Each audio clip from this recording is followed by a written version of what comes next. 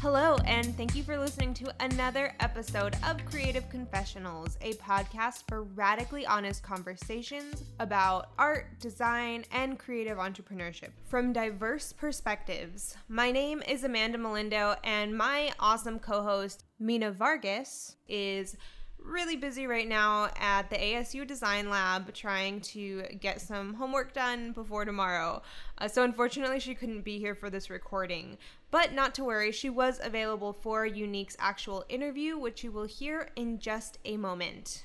I'm going to keep announcements really short, but I do want to let you know about Culture Shift, which is a panel moderated by Eunique Yazzie, who is today's guest. And I am so excited to say that she has invited me to be a part of the panel. So I will be speaking alongside some amazing other artists and designers, talking about equity and diversity in the creative fields. That is going to take place on Sunday, October 7th at Phoenix Design Week, which is here in Phoenix, Arizona at the convention center. I'm not sure if tickets are still on sale, but if you are planning on attending, I really hope that you come by and say hi. And I will include a link to that page so you can learn more information in the show notes if you want to take a look. And as I already mentioned, our guest for today is Eunique Yazzie. Eunique is a graphic designer and artist who grew up in Flagstaff, Arizona, in South Dakota, and in Chinle, Arizona on the Navajo Nation. Her background brings cultural perspective and appreciation to her breadth of work and activism. Eunique is a poet and storyteller with the Mujeres del Sol Collective. She served on the board of Emerging Art Leaders Phoenix, and she offers design services and creative consulting as the owner of Eunique Design. She has worked with Performance in the Borderlands, Jazz Meets June, Tempe Center for the Arts, AZ Republic Media, Mesa Art Center, Spark After Dark, Northern Arizona University, and Arizona State University. She has also completed projects for the Phoenix Indian Center, National Urban Indian Family Coalition, the Washington State Indian Education Association, Poder in Action, Black Mesa Water Coalition, Movimiento Boricua, and many more. Eunique has a ton of experience, insight, and passion for everything she does, and I'm so excited to share this interview with you. So let's give it a listen.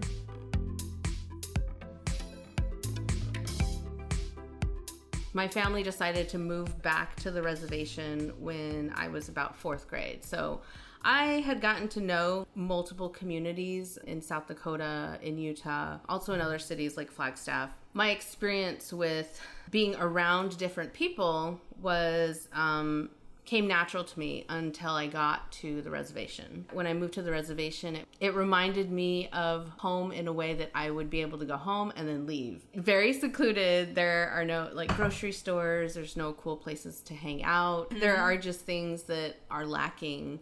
And so I really didn't like it. And so I fought my mom and my dad about even going to school. They took like 4 weeks to get me into school. Mm-hmm. And so I was resisting. But basically, when I finally got to school, I slowly started to get to know more of my cousins. Moving back to the reservation was like a whole experience for me. It was a major culture shock. I didn't know how to adjust to it. I come from a Christian background. That is why we moved around a whole lot. My dad was in the ministry. And that's why I was around a lot of communities. We would actively, get out into the community, invite people in. And so it was funny being back because it was a reality check for me, so to say. When I was back home, my parents were still in the ministry and we still had a church, but I had a whole nother world. It wasn't just me in a window looking out anymore. It felt like these people were family. It was really home. A lot of times I think back and I always say I was so bullied and blah, blah, blah, and hold that resentment. But I really feel like that made me understand the pain that was around me. I remember gang violence, hearing about people being killed, people getting sick over some interesting things. We had mercury poisoning at our junior high school, and it's crazy. Yeah, I mean, just it's a world that is off the radar. And so just understanding where I came from was a big transition for me. Mm-hmm. So understanding from after moving around and then going back. Yeah. And it's not until now that I'm in my age and where I'm at that I understand the reasons why my parents left and moved around and tried to find work elsewhere. Like, we followed work. And so it's clear to me now, but back then I just remember being so angry at everyone because I had rooted people and rooted family that didn't accept me. And then I had the whole world that saw me differently. When I moved out here, I saw it as a huge opportunity to learn all the stuff that I knew before, but it was just fun. But now I realize it's a completely different world, and there's things about it that are good that I could bring back, you know, to the small communities from where we come from. And so, like, my mission literally was like, go learn everything about design, everything about the computer, everything about the industry. And as soon as I do that, I wanted to bring that back in a way that translated into the direction of my community. I mean, I didn't see anyone in my town besides teachers, you know, people that came back and or doctors, because we had a hospital, that had degrees or had very, very good jobs that they were passionate about. So you didn't have lots of role models like that. You had family that you loved, and, you know, they work hard. They're hard workers, but they're very stuck in a system. They kind of just learn to accept it because, I mean, you live there all your life and there's really nothing else. You don't want to move. My mom and dad used to always say, like, you left so quick, like 18. And I was like, graduated 2 weeks later, packed all my stuff. My mom and dad kept looking at my room like, what is she doing? What is she doing? And I'm like, and they're like, where are you going? I'm like, we're moving to Phoenix. We're leaving tomorrow. And they're like, what? Bye. Yeah, like, goodbye. And then I remember my mom and dad, they really encouraged my sense of adventure. According to, like, my mom, she said that I had never done anything like crazy stupid. It was always very, like, planned out, logical, but it had some risk. It had some fun. I would always try and push the envelope a little bit. Since I grew up with rules, lots of rules, I kind of found my way to navigate around them. So it's funny how that kind of transitioned into nowadays, where I look at things at a different angle and a different perspective. Well, I had lots of rules, but in my mind I was like, I don't have any rules. I should figure out what I like. Do what I want. Yeah, I do what I want. They're not rules, they're challenges. Like, challenge accepted. Like, yes. How do I circumvent this? Oh my gosh. The cool thing is that when I moved here, it was very, like I said, 18 years old. In the whim, there was 5 girls that were going to be on the lease of the apartment. We were getting a 2-bedroom apartment. It was going to be in Tempe. Isn't that I think that's technically illegal in We Tempe. did that, though. We were like, we lived with like 100 people in Tempe. Yeah. It's ridiculous.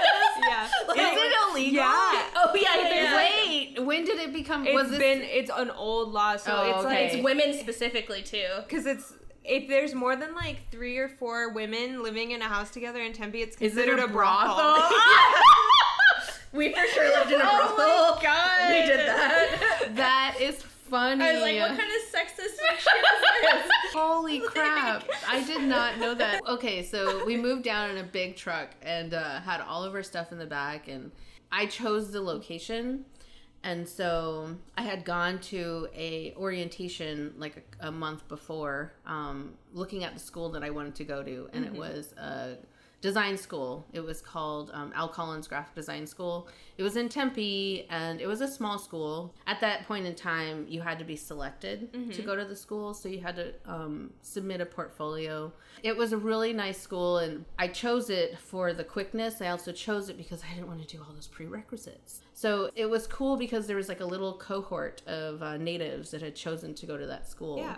And to this day, like, I know these people and I know what they're doing now. A lot of them are artists now. Eventually, I came home one day and found out that we were evicted. And it was very harsh reality. And for me, it was really upsetting because I was hardly ever home. Yeah. And if I was home, I was just hanging out in my room. And so a lot of things that happens when you're young and you have a lot of people like around you, and everybody is moving from Chinle to Phoenix. Yeah. So we end up all re-clicking, except this time we are all like, whoa, like in Phoenix, you know, and no rules. And no, I mean, it's just, you realize your freedom way too fast, and Yeah. sometimes people get carried away with it because they've never had those boundaries in the first place. And so a lot of things happened that split a lot of our friends, and a lot of them ended back up on the reservation and are working there. Some of them ended up dead from lifestyles, and for me, of Native American population in the world, I'm probably the 0.9 or the that small increment of somebody who's actually going for what I want to do and trying to make good decisions along the way, and also trying not to have the system trip me up, because I saw so many people in that time period get tripped up by stupid things, but it tore apart their lives, or it led them down the wrong path, and one bad decision led to another bad decision, and a different kind of culture shock when we came this way. So we come from this community and this type of environment where we don't necessarily know it's a part of us, what our traumas bring along with it, our family, how we're moving through life, and our choices. Since I had gotten my first job at ASU as a designer, it was very, I felt like I was very lucky to land upon that job, but it was the first job that I actually tried to apply for. Yeah. And I lucked out in a way that it ended up being a couple blocks from my school, and I lived right in between. Oh, wow. So you were still in school when you worked at ASU? I was still. So you were maybe 20? Yeah. I was the designer for the campus dining at ASU. And so I would do like menus, and I would do logo designs. I loved my job. Granted, I didn't realize my value at that point. We didn't have a lot of marketing directors stay. And so I would be training them, and then I would show them like what we do, how we do it, and sort of transition them in. But in the interim, I would work very closely with our directors. It was a lot of fun, but I definitely was not compensated for any of that role. I remember one of my bosses saying, like, you do know that your hourly rate is pretty much the hourly rate of like an admin assistant. I started really, really bugging them about getting a raise and like getting, and then I started doing a lot of the managers that would come in and the directors that would come in would be directors over, because we had multiple locations. It was corporate America, and a lot of the concepts that I had developed, they had wanted to carry over into other campuses. Wow. Yeah, and so it became where I would help them. They would send me pictures of locations, and they would have me doctor it up in Photoshop and put displays and like change the whole area so it looked like when we came in, that's what we were going to give them. I realized I was very instrumental in not just communicating to the students. I was also helping the company like gain business. Yeah. And I remember one year I had gotten to a point where I was like, I don't want to do this anymore. I can't afford this. Like, I was living very meagerly, really low wage. And now that I think about it, like, I was making less than the minimum wage right now. And so I remember one year I was like, I'm going to ask for this raise. And if I don't get it, I'm going to leave. Yeah. I can find something elsewhere. And I remember my boss, she just said, no, don't leave. We need you. And so they gave me like a $3 raise, which was like the biggest raise that I had ever gotten. And at that point, I was like, oh, wow, all that hard work. And I realized I needed to put my portfolio together based off of all the stuff that I was doing. So I started going around and taking pictures. Yeah. Because something felt like it wasn't going to last. It took me that long to get a raise. We realized we all loved what we did, but we just need to find a job that really supported that. And it was something I realized I wasn't going to do for forever. And then we all got laid off. Oh, and then we got that notice, and I was like, I knew it. That's why we were working so hard. So we were all let go. And at that point, I think I was 6 months pregnant. I remember kind of freaking out, but not really. I mean, I had my 401k. They gave me a severance. I wasn't as uncomfortable, but then after that, I could go on to unemployment for a little bit. Right. So I had this like plan, right? I was like, okay, I can outlast this until I have my son, and then figure something out after then. So I was like, even then, still trying to plan out like exactly what I needed to do. But at that point, it was very scary. Another weird transition. Yeah. You know, as far as me moving into Phoenix, I now had a degree, had the portfolio, had the references, the background, the extensive story of like my experience. Got out into the world and I was like, dang, it's competitive out there. A lot of people wanted publishing skills, not necessarily creative skills, which I was able to hone in this first job. People just wanted brochures or like ads. Yeah. And I wasn't that sort of artist, but I knew I could be that type of artist. Yeah. And since I only had 5 years, I kind of accepted it. Right. So I went into the temp agency. It was called Aquint. I got a chance to get to know one of the ladies in there. And at this point, I had Kenyon. And I think he was like only 2 months old. Yeah. And she's like, we are going to get you something that will back up all this experience. And then she's like, but nothing's coming up in the system right now. But there is like a 6-month temporary job at the Arizona Republic. And I was like, okay. Yeah. And what year was this about? This was about 2007. Okay. I learned a lot about the fast pace of media. Yeah. Like newspaper media, like everything is a daily. You're just pushing ads. Yeah. And I remember like going in and like feeling the energy, and it was a really cool place. Like I had never been in that sort of environment. I was always the single artist. This is the first time I'm like in a team of 48. They were able to get me in there permanently. They opened up the door to say like, hey, we really want to hire you. And I went through this whole process of interviewing, ended up being a permanent employee there, and spent about 7 years in that position, but moving around within different areas. So eventually got into more coding, website, and creating templates for an online platform for direct mail. This was all through a moment where every 6 to 7 months, people were getting laid off. Constantly. Our group of 48 people dwindled down to 12 at that point. Yeah, we were losing lots of staff. We were building templates. Like I felt like we were in a zone of building ourselves into a template world, and everyone knew what that meant is that this was going to become automated. Yeah. And that either that or the jobs were moving. And sure enough, they did. They ended up going to India for like a whole year. And we lost a lot of publication people through that. So it was just waves and waves of layoffs. And I was about approaching my 5th year when a lot of my team was about to get laid off. And they approached me and said, hey, do you want to go to the direct mail side? Because we'd like to keep you. And so I accepted, and I went to that area to do what I normally do over there, but also to do design work because they were losing a designer and they needed 3.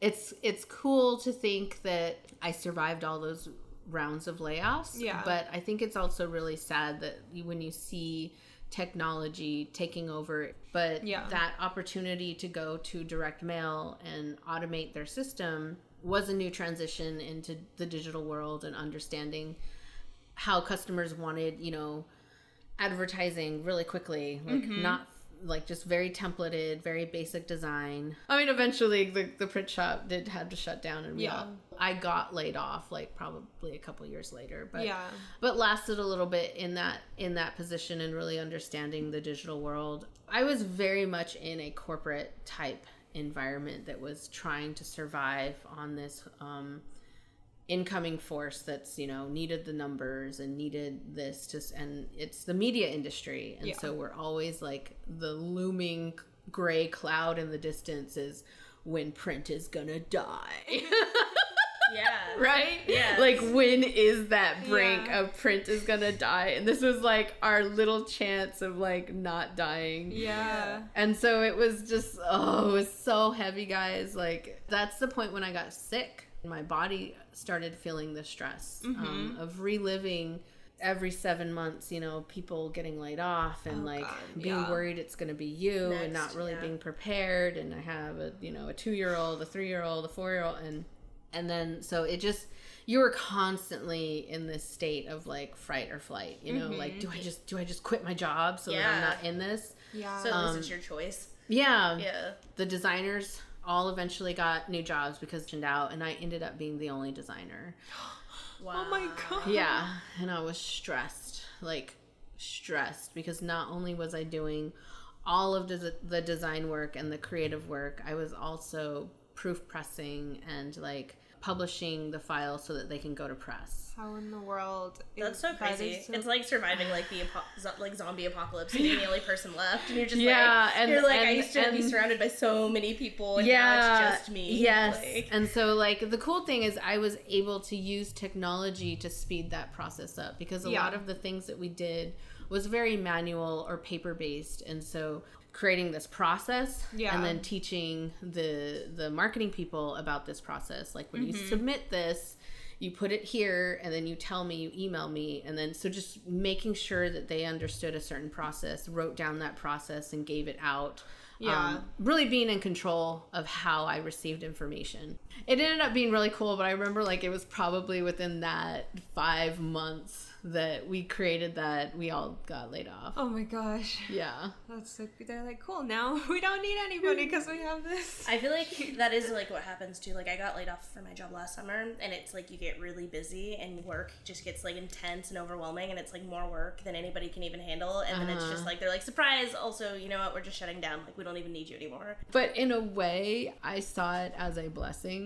Yeah. Because the job was stressing me out. It was looming in the distance.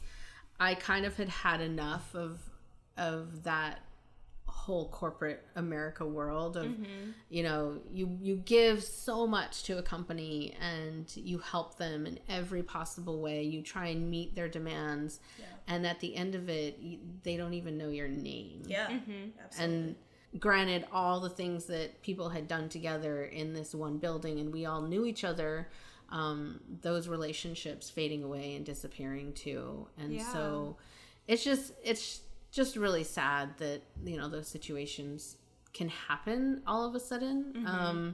And this was like my second layoff. Yeah. And so it was another like, whoa. I got another severance. I got another way out, another way to look at things, and I was like, okay, this is cool. Had another 401k. So all these things were in place that was like, oh, okay, I have a little bit of a cushion. Yeah. I'm not so scared. My son's a little bit older, and I was like, you know, I'm going to move downtown. I had, at this point, started to reach out to my artist and design community in downtown Phoenix, and because I was feeling a lot of pain, I was going through a lot of emotional, like, doubt, like, the value of my work, and said, you know what, I don't know how to be myself other than be around people who are creative like me. And I can't be creative in the worlds that I'm in now, which is that publishing world. I remember seeing a flyer that said a Native American contemporary art show that was happening in downtown Phoenix at Civic Park, and that they were bringing together a bunch of Native artists that labeled themselves contemporary, meaning that we just didn't fit in to like the regular spectrum of Native American art. Yeah. And so I was like, oh, this is cool. Like, and then way at the bottom it said, if you would like to help, contact so-and-so. And so I contacted her, and I was like, hey, my name is Eunique. I'm a graphic designer. I saw your flyer. I thought maybe you could use help the day of. I was like, I used to do this. I actually enjoyed it, and I haven't done it in a while because I work downtown. And I was like, can I help you? And she was just like, yes. Show up at this time. And I started to talk to her, and we got to know each other. And so when I walked in, some of the people that were there are people that I knew from ASU that I had seen, you know, going to school, but I also had seen they were artists. The cool thing is among a lot of people, we have art. We keep it close to us. It's something that I think we all lean on, and we all have our own ways of expressing it. And so I knew that all these students had some form of art, and they loved it, and they had an opportunity to show it at this venue because it was contemporary. And then there were like, you know, people that I knew through other forms, other circles, and just realizing that I was a part of this community. I just didn't know it. And I was like, oh, this is cool. And really started realizing that I liked us all coming together and being a part of something bigger. And it was the first of its kind, you know. There had never been a young Native American group like that got together like that. A lot of them graffiti artists and tapping their source from there. And I remember just being the girl from the res. I didn't grow up in art. Obviously, some of these people, they did, like their parents were artists or they traveled with the art show community. So the people that set up in Santa Fe and that move around with different Indian markets like the Herd. And there's like a whole other world of that's the type of upbringing in life that you're traveling with your family like that. I didn't have that. I didn't understand that. But a lot of them came from that. And so I can see the influence. They knew how to set up. They knew how to do this sort of stuff. I'm like, wow, this is cool. And so I remember when I decided to be a part of this community of artists, I knew I was going to come with a different perspective. And I knew I was going to come with a different sort of presence because I was very, very outspoken. I love technology. I love the process of design and computer arts. And I don't think a lot of designers get the type of respect that artists get. Granted, we're almost doing the same thing, but from different places and frames of mind, but we are doing our process the same. So it's interesting when I start getting closer to that world, I start understanding myself a little bit differently because I hung out in the background. I never presented any of my stuff. Like I never said like I was an artist or I just like being around them and being around people who love to create. I wanted to be more of that. So I ended up getting in contact and working with the lady that put it together. Her name is Michelle Ponce. I felt a real connection to her because she really wanted things to happen like I wanted things to happen. And so she would invite me into a lot of different conversations that I didn't know existed and eventually would become part of a group of women that wanted to start a support system for female artists that needed to create spaces because the spaces weren't available. And so we came in with this mission. There was about 5 of us. And they wanted me to do the logo and do the design work of it and some poster work, but mainly just the logo. And I loved that project because it really allowed me to be that person that the designer. But it was also like supporting this art piece of it and like understanding that this was going to be the beginning of trying to create space for a place that doesn't exist right now. Yeah. And be really intentional about linking up with ASU, linking up with the city of Phoenix, linking up with different entities that held that power of the public community spaces, which is parks and stuff like that. So I knew going in that I wanted to be a change maker. I was also trying to tap into the art community within the Phoenix Indian Center. Had gone there, was introduced by way of a couple friends. They knew my work. They knew what I did at the Arizona Republic. And so I got brought into the Native American business side of things. So this was just a side client. This is a client that I picked up while I was trying to explore the art community and while I was trying to not be in corporate America. I wanted to see what else was out there and where I can put my abilities and just kind of tapping those doors. When I had gotten offered the job at the engineering company, it was so funny. It was the hardest decision because I had just got laid off and I can really focus on my clients. I remember they called. I think they were vetting me. Yeah. They had somebody call me before, see who like my gist and how I was. Yeah. If I knew what I was talking about. And he wanted to interview right then and there. Yeah. And he's like, "Can you come in?" And I was like, "I have a 6-year-old, and so can I bring him? Like, is that weird? Like, cause I don't have a sitter." But yeah, like realistically. And so so he was just like, "No," he's like, "I bring my kids to work all the time." He's like, "We're a family oriented, company," and everything was working out in a way that I was just like, "Wow, this is amazing." So I ended up working for this company and being a part of them. But it quickly turned into another place that was backing me into a corner. I was given a lot of freedom and a lot of creative freedom. It ended up being an argument of what design is. And then them started treating me like I didn't know what I was talking about and that they just wanted it this way because this is the way that it normally is. Yeah. Because they're engineers. Yeah. And also I think because I was their marketing person, I would have to go and travel out and go to conferences and be the face for them, right? And there was a point where my culture and my background became the selling platform.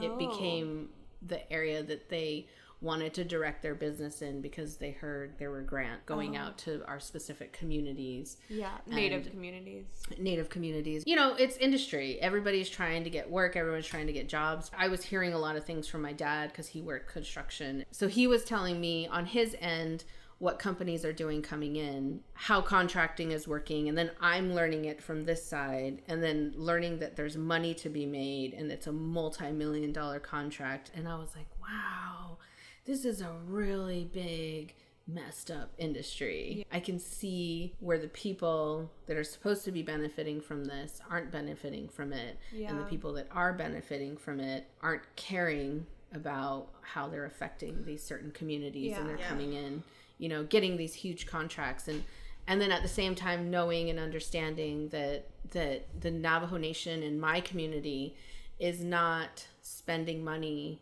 within our own economy. We're spending money outside of the system. So it's really understanding the basic economics of it, is that we're just gushing, you know, expenses, money left and right to redo roads, to build housing communities, to build these things, but another company, outside company, is going to be profiting from it. So the people within our community aren't generating the money.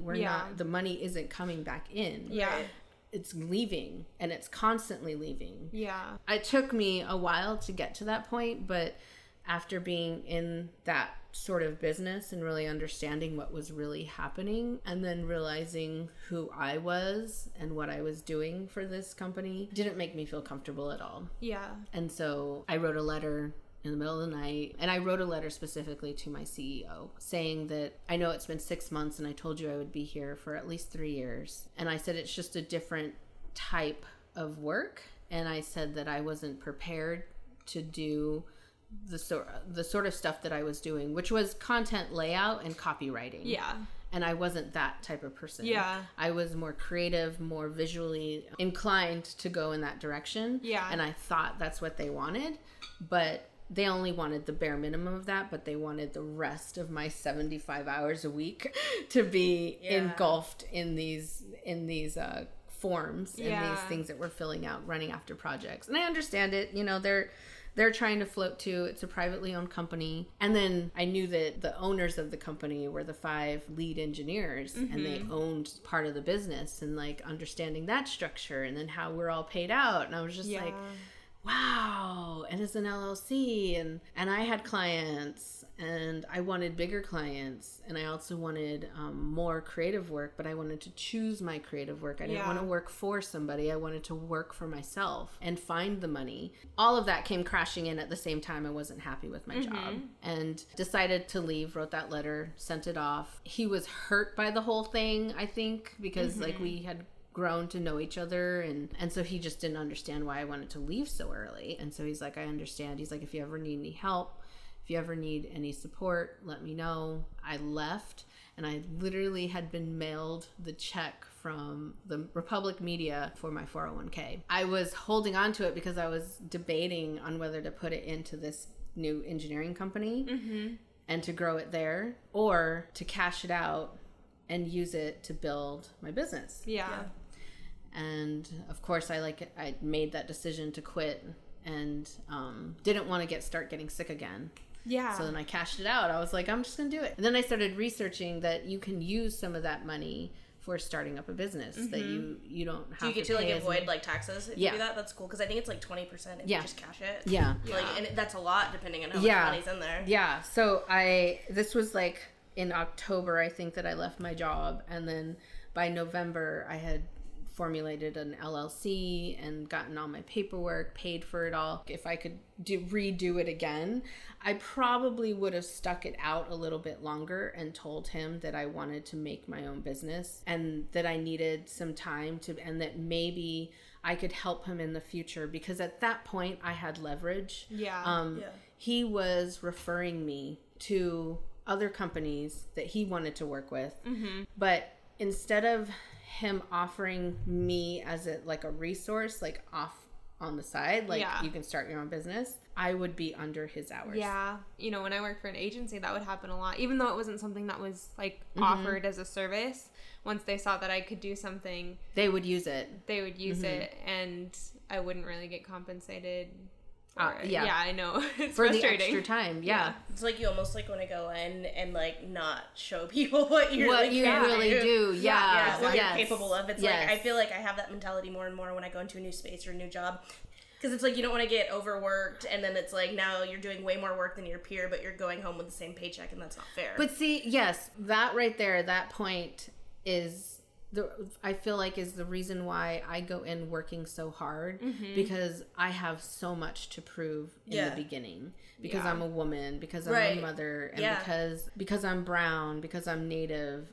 I always feel like I have to work extra hard just to get the part. When they see that I'm talented or skillful or a little bit smarter than the average cookie, then they're like, oh shoot, we just like jackpot it. And you can see it in their eyes, like they hit the jackpot, like they're like for them, not for you. Exactly. Not for you, but for them, we're gonna make a lot of money off of you. And it's I feel that way too. That is exactly what happened at my last job. So it's very, I feel like smart women of color, it is a problem for us. Like we struggle so hard to create our own value, but we know we are valuable. We know it. And so it's just, I had to learn it in this way so that I could be more of myself in that way. I felt like maybe I got a little bit personal in the end, which it was made personal in the end. They were calling me Navajo Candy whenever I would go out. They're like, oh, she'll have all the boys coming around. And like, I was all of a sudden put in this spot of being, she's sexy, she's Native, all the guys will just come and then we can just give them, and we handed out giant bowls of candy. We're the worst. So it was just like, and it became funny, like everybody was laughing and I was just like, wow. Yeah, that is. Like, it's just like my life and my whole identity. But like, then, no big but deal. then but I mean, you think about like us in this space, we're like, how could they possibly do that? In that world, it is normal. Yeah. Yeah. It's an engineering, heavily male, white male industry. And these sorts of things just happen.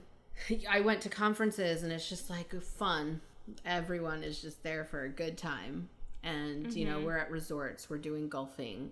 And really, we're just trying to create business. Yeah. Because you have SRP, you have APS, you have engineering companies, you have architectural companies, and they're all coming together just to have a good time. You have to understand that there's a reason why they do that. It's because they want to give each other contracts. They want to give each other, you know, the pats on the backs and the working together. There's this whole industry that is like that is also governmental, and we were all there to support it. You know, we all came in, and there was some people that I knew that were Native that were also part of other companies that are Native engineers. Yeah. And I would see them there, and they were all like part of ACES, and that's how I got my job. And so I would see them. But then when my own group of people were calling me, like saying these things about me, it was really weird to be in that space. Yeah. They would first see me as like, oh, she's Native. You know, another Native person acknowledges another Native person. We just all of a sudden stand out to each other. And then all of a sudden all these questions, where are they from? Are they Navajo? They don't look Navajo. But like, maybe they're this, or maybe they're that, or maybe they're from here. And so there's all these questions, and we kind of get closer throughout the whole thing, and you end up standing right beside each other and talking. And it's more of a finding out of where we're all from. But then I have this whole background community that also knows this person, and that also, like, because they're all engineering community, and they're like teasing me and like joking around. And yes, I am a jokester, and I'm also very out there, you know. I'm able to shoot around the jokes with, you know, the big guys and like kind of crack them up. So we were in this moment of, wow, there's like two separate worlds clashing right now. And I really don't like how they are treating me in front of people. And it was very uncomfortable. And I was like, I can't deal with that. Or if I do this too much, this is the wrong path for me. Yeah. It'll be comfortable. Yeah. It'll be a great lifestyle, but it's sidetracking what I want to do, and it's taking up so much time. Like, they wanted me to work 75 hours a week. And it was taking up so much time that I was like, this isn't my focus. This isn't what I want to do. It's enticing, but no. After I quit, I got several contracts that ended up fizzling out because I started focusing on my value. Mm-hmm. I started really seeing myself as, now nobody's paying me on the side. Now I got to figure out what my hourly rate is, what my time value is, and what that is comparable to what I was working per hour with a company. Yeah. And understanding that there were benefits attached to that, and I don't have those benefits anymore, but I still want those benefits. Yeah. So that has to be incorporated. And so it had me really thinking about dollar signs behind every hour that I'm giving. And what do I give to an hour? Is that like a meeting? Or is that actual sit down work? Or is that concepting? Because those are all like different areas of the job. Yeah. But according to like consulting life, you can charge that in different ways. Yeah. Like, or you can accumulate it, or you can be, so there's different ways of setting up your structure of value. Mm-hmm. And so I was just so lost. Also dealing with communities that, especially the Native American community, where digital, arts was not valued at all. I guess there was no monetary like value where they could sell it for a certain amount, but there was a value for what I was creating within their company, but they didn't see that. They saw that as more of, you're giving us something that we really need. And so you're being a good person. Oh, okay. So yeah, like interesting. A different look on it. And so when I had priced this out and created this whole thing, I ran into a lot of problems just even getting paid. Now I understand the value of all of that, but now my work is convincing people that they should be valuing this area of industry. It's like hindsight's like 2020. Yeah, I was trying to reach a goal of understanding my value in the world and my purpose. And when I understood my purpose, it was very hard to line it up with the value portion of it, because I knew I was valuable, but monetarily getting that out of people was going to be a whole separate issue, because then you had a lot of convincing to do or comparing. People saying, we got that logo for like $200. Yeah. And then I'm like, but I'm giving you more than a logo. Yeah. There's all this other stuff built up behind it. I'm also providing you with structure to your brand, and I'm building templates for you so that you can keep your brand. Yeah. And I ended up having to push away a lot of those clients that didn't value me, because I felt like I was fighting too hard for it. I don't need to fight for my value. People should understand that I come with it, and that's why I'm there. You're like, I thought of all of this so you don't have to. There's more value in that than $200. Like, why can't you see that?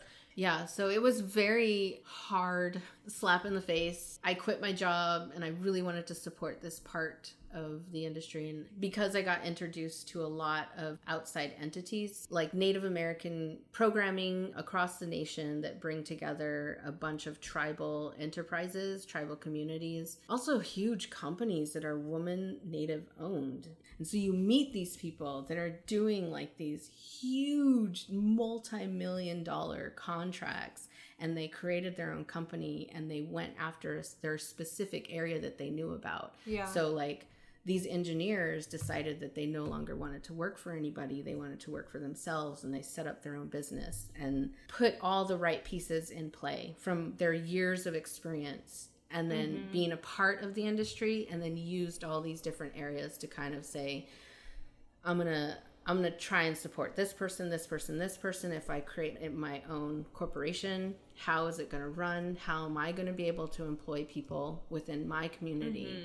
And that was my dream. That was like the whole reason why I moved out from the reservation, was to learn an industry, to make a business. And so it was, for me, really tough to realize that I couldn't have it the way I wanted it, which was with the organization that I had kind of built a relationship with as side work. So yes, I was able to like discount them because it was side work. Yeah. But when it became my full focus, then I realized that, I was really undervaluing myself, and now I cheapened the work. I created the standard that I didn't realize I was creating. And so I started moving away from that and really saying like no to jobs that wanted me to discount my work. And so I started supporting artists and being involved in that group and saying like, oh, this is where I can take my design work, is I can support other artists. Yeah. Find out a way to be technically fast at what I do, but then selecting my clients according to what's their budget like, how is their budget organized for creative work, do they want creative work? I mean, there's some people that don't incorporate the marketing aspect of their budgets when they're first creating an organization or first creating their business. But then there are people that are looking for that, where they really know the power behind it. And so I started taking on those jobs. I just have to really understand where my time is, where I place my value, what I really want to work hard at. It's funny now that I've been able to kind of spend 4 years understanding all of this creative direction, that I was like, how can I be more of myself and be able to pay for all my bills and be able to pay for employees and still do creative work? Those are all the questions that I am still trying to answer. And I don't have an answer yet, which is like, I'm not done with my story. I still feel like there's more to be done and that I've only like scratched the surface, because I can stand beside somebody who had all the privilege in the world and was able to create a whole business within, 4 years and have the funding, have the backing, have the money, have everything in place for them. And now they're operating and now they're moving. Where I'm at, it's a whole nother start to building something else. It's actually building the foundation of value, of what we value in our communities, the stories that we all come with. I don't think a lot of people understand that branding and identity, all of that ties into story, and that the corporate community has gotten such a hold on it and has made everyone believe their story. And we stopped listening to our stories. And that's our failure as like a community. And I think it's because we don't have close-knit communities. We're not trying to bridge other communities. We're just trying to understand our daily life and our daily focus and what we want to do. But I've been open to being more broad thinking and saying like, as a community, I'm part of Phoenix. I'm part of the reservation. I'm part of artist community. How can I bring that all together so we're all somehow working together? The sad part is the value isn't there yet. Arizona, Phoenix in general, doesn't respect or acknowledge their artists. And they don't acknowledge cultural story. It's hard to be heard when you have people coming to the same area that you're in and have the ability to say like, oh, I've got a degree in, the fine arts and I've built this in other cities. So when I come here, I'm going to be, the artist. It feels like a lot of displacement happens with the artist community that is here. Yeah. Our stories never really get to be heard because Phoenix is constantly trying to make everything. Yeah. They're trying to create like brand new stuff all the time and not necessarily knowing that they're building over what Arizona is beautiful for. Is the many cultures that exist here. The tribes that live here, like we can go talk about how ASU was kind of brought together and that it was a Hispanic community. It was a farming community. And then the school was brought out there. They decided to make that a school, and it just pushed out the migrant community that lived there. Me learning more about that by being a part of events, it's helped me listen to other people's struggles and help me listen and identify with other people's displacement, because I feel like I've always been displaced. And even though I'm here, it's not my permanent home. I'm still trying to fix my displacement. And my whole life is going to be me fixing my displacement. It's cool to be able to think about how that is going to be able to influence the creative world that I've become a part of. And we're still all dealing with our own struggles, that it's getting in the way of where I'm trying to go. I had to almost put money on the back burner, sacrifice a lot of things to make a project go because the budget wasn't there. My idea of money was always scarcity It causes a lot of trouble. It runs the world. It pays all kinds of fees, especially if you get in trouble with the law. Yeah. It's like the thing that keeps people in trouble. It's debt, you know what I mean? It's just, it's horrible. Like, people are in jail not because they've committed a crime, but because they can't post bail. Like, 'cause, like, that's just jail, not even like prison. Like, they haven't been convicted of anything. And I've seen that happen to tons of people. Yeah. And so I realize now that I have like a privilege because I have the resume that I have and I've built this life, that I was able to check out.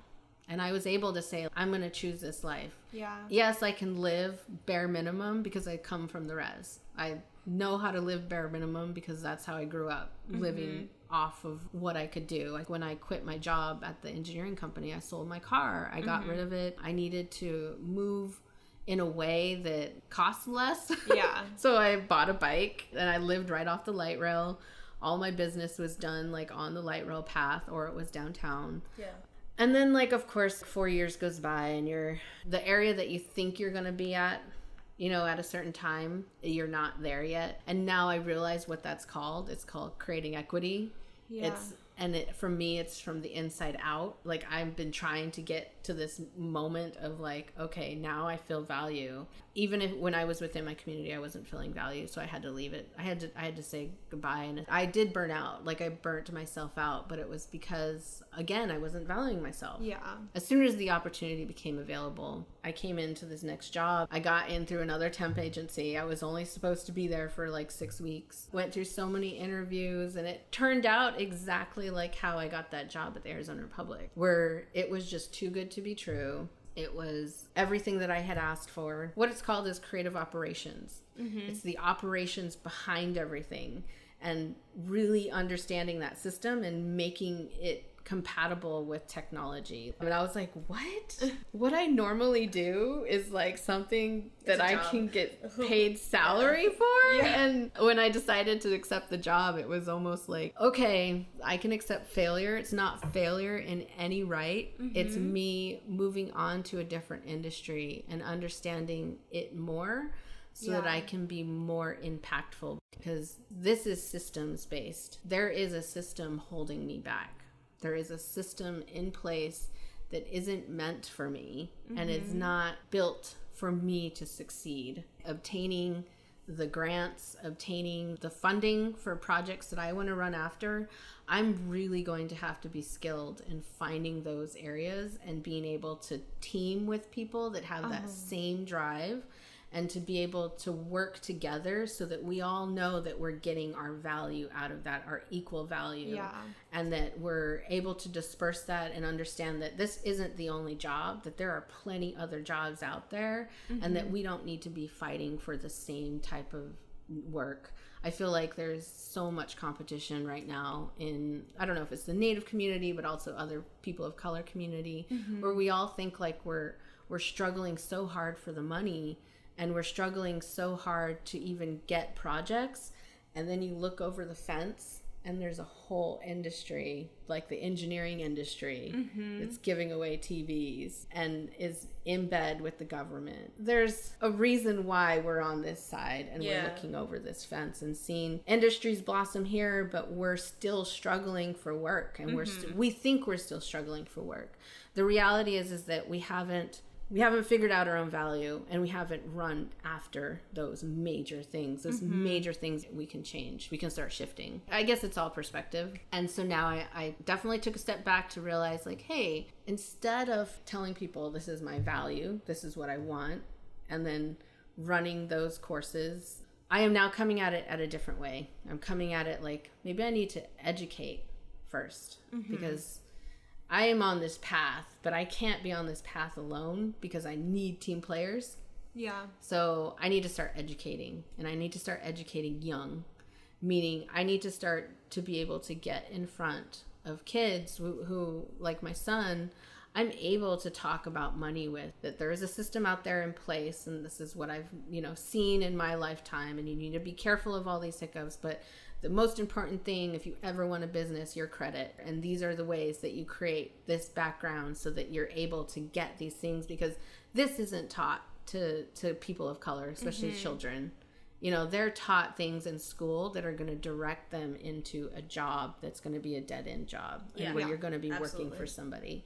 So I have to bring that education that I wasn't able to learn in that way and bring it to kids so that they're like thinking about it, because I feel like there's such a gap to their education versus kids that come from wealth, because they see money, they understand money. Money isn't scary to them. Money is a benefit. Money is something that is a resource and a tool. Yeah. And it can be regenerated. It's the difference between money is like, you know, the difference between being hungry or not versus when you have so much of it. Yeah. That it can't even, you've never been hungry. You don't know what it's like. Well, you put so much emotion on a dollar bill, like how much a dollar bill is, and that it causes you so much stress when you don't have it and you need it to pay your bills. If you don't have money to put that in place, yes, it is going to be the most traumatizing thing, and that's where poverty mindset comes into play, where you don't even want to deal with money because money brings you bad things. It's not good. It's never good. It's always grief. And so I have that opposite view where I'm like, okay, I was able to make money. I just didn't ask for the right amount. And I didn't build it up into that area. And I was also going after the wrong industry to ask for it. Now that I've accepted this full-time job and I'm a digital asset manager now, it's a lot about access, restrictions, understanding a system. So it's just like, I've worked myself into this point where my techie skills in the back of my head are all now like the skills that I'm basing my day job on, which is allowing me to be more creatively free on this other end, this other side of the spectrum. And so I'm able to pay for a studio now. All the things that I was not able to do on my own, I can now do. Like, I can have an apartment. My son can have all the shoes that he wants. He's at that age where he wants to look legit, you know? And so I don't want to say no to him all the time. There was a lot of moments where I said no. And so I really feel like it was fate giving me a break. I think what you said about failure, and now you're talking about this being a break, I'm not going to say that you have a failed business, but you had to pause it. You know, you had to pause it to figure yourself out, and you know, by pausing it you actually have more resources to improve your life. And I don't know, people always think that, you know, to be a real designer or be a real artist, and I'm doing air quotes, which you can't see because this is a podcast, but you need to be doing that full time. But like at the same time, you know, if you're getting resources from other places, you can do a lot more, like you said. I mean, I'm making more money than I ever thought I ever would have in that first job that I had at ASU. I am set. Like, this is where I wanted to be. Granted, I'm not doing design work. I'm actually glad I'm not doing that creative work, because I remember the deadlines. I remember the expectations. And I remember that I just am not prepared to do somebody else's bidding. I want to be creative on my own terms. Yeah. And so this job allows me all of that freedom. And then also the resources, like you said. I have been one complete lifetime of failure, meaning that I try things that don't necessarily work out the way that I really wanted them to, but they led me to my next step. I've been laid off so many times. I've backed myself into so many corners, and I had to make a decision. It forced me to make a decision of understanding my life, because the reality is if I was a regular person that saw this job as my only job, I would be so scared to leave. But I feel like I come from a different idea of what work is. I can say that I can safely leave a place knowing that I'll be okay, that I don't necessarily need to lean on a system. Yeah. I have flexibility. I'm actually privileged in that way, knowing that if all else fails, this is what me and a couple of my res friends, we talk about, if all else fails in the city, we can always go back home. You know what I mean? Like, you can always go back home. And even there's so much to be fixed and so much to do. And you can live bare minimum. You can live on $8 an hour. I have not tried all the things that I can try to make it last and to learn all the stuff that I need to learn about this industry, because the industry keeps getting deeper and deeper and deeper, and it keeps leading me to understanding that art is power. Yeah. Art has so much power, and that if I can just create value in that area, we can sustain our own economies, our creativity. Design is literally like, and I say this over, like people think I'm probably a nerd because I say this all the time. Design is creating a solution to all of the issues that we have. And if you're doing that for marginalized communities, once you affect that community, then they learn something from it and then they take it in their own direction. So it's really like seed planting. And so I really feel like my mission in life is to be that seed planter, where I don't have to take full control over something. Then I can give people the tools, hand over the instruments and say, okay, now you run with it and let's see what you can do. There's also an opportunity where I go back to the reservation. I think of it as a workshop, but it's a competition and it happens once a year in April. They invite all the schools on the Navajo Nation. They choose their best designers to come and compete. When I first went, it wasn't necessarily that. It was more of a really long test. But I definitely feel like they are not given all the resources and all the understanding of how to build effective designs. Yeah. And so I went in challenging the teachers and saying, like, why aren't they learning this? These are the 3 programs that you have to learn when you get your first job. And so I'm just going to put this in there. It's going to start to be, if you want to compete, you have to know layout programs. And my cousin said she got a lot of emails saying that they did not like that they didn't like me, that I came in changing a whole system that they were comfortable with because it's not challenging them. And I kind of shuffled their cards. And so this competition is for me to be able to translate that. Instead of doing tests, I'm testing their skills and their abilities to work together. I really just want to inspire these kids to go down the path of learning technology and making it their own. Yeah. Because I feel like there's so many people afraid of it, especially where I come from. And then telling these kids, once you leave and you go to school, which is what everybody wants you to do, you're going to have to find your way back, so that we can keep building each other up. And I really just want to be a model for that. Yeah. Also, there's a lot of things affecting our community that we need to change. So it's not just here we have a struggle with equity and understanding where the money comes from. I feel like I've always been trying to get to the epicenter. I have been trying to reach that person who is in power, who is holding this stick that is saying that I can't do this. The more and more I realize it, it's actually me.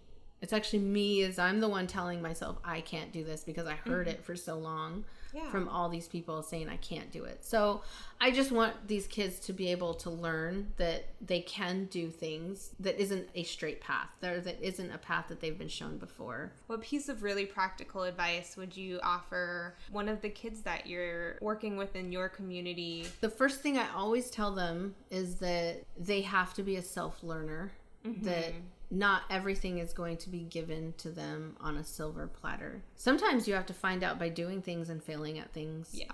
You have to try and try again. And as long as you have your family, yourself, and your community in that focus, you're always going to be headed in the right direction. Because if you can have other people backing you up in that way, then you're going to have a support system. The reality is that it's a huge world, and we as Native Americans, because I'm always talking to Native American kids, is that you're 1% of the population, and you are so important. You are an important part of that population because you're tied to this land. You have authority in a story because your story has outlived most of the stories around here. And if you can come with that, find your power in that and tell your story in whatever expression or whatever form you want to. And you know what? Maybe it's not creative work, but you being present in an industry that has never seen you in that area, you are showing them what our people can do. You are showing them that we have the determination to learn all these different things and that we can bring it back, because what you're learning outside, you're going to have to bring it back, and so that we can build our communities. I think another thing that I always have to say, your happiness does not have to be compared to somebody else's happiness. You build yourself from within, and that if you are a creative person, it's going to be harder because there's a lot of competition out there, but you draw within and you shine out to the world. If you allow yourself to be compared to anybody else, that's when you start doubt and fear and all of that start coming in.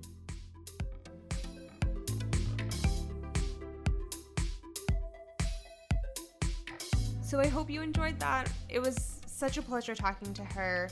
And if you want to follow along with all of the things that she does, which is a lot, clearly, you can find her online at euniquedesign.com. That is EUNIQUE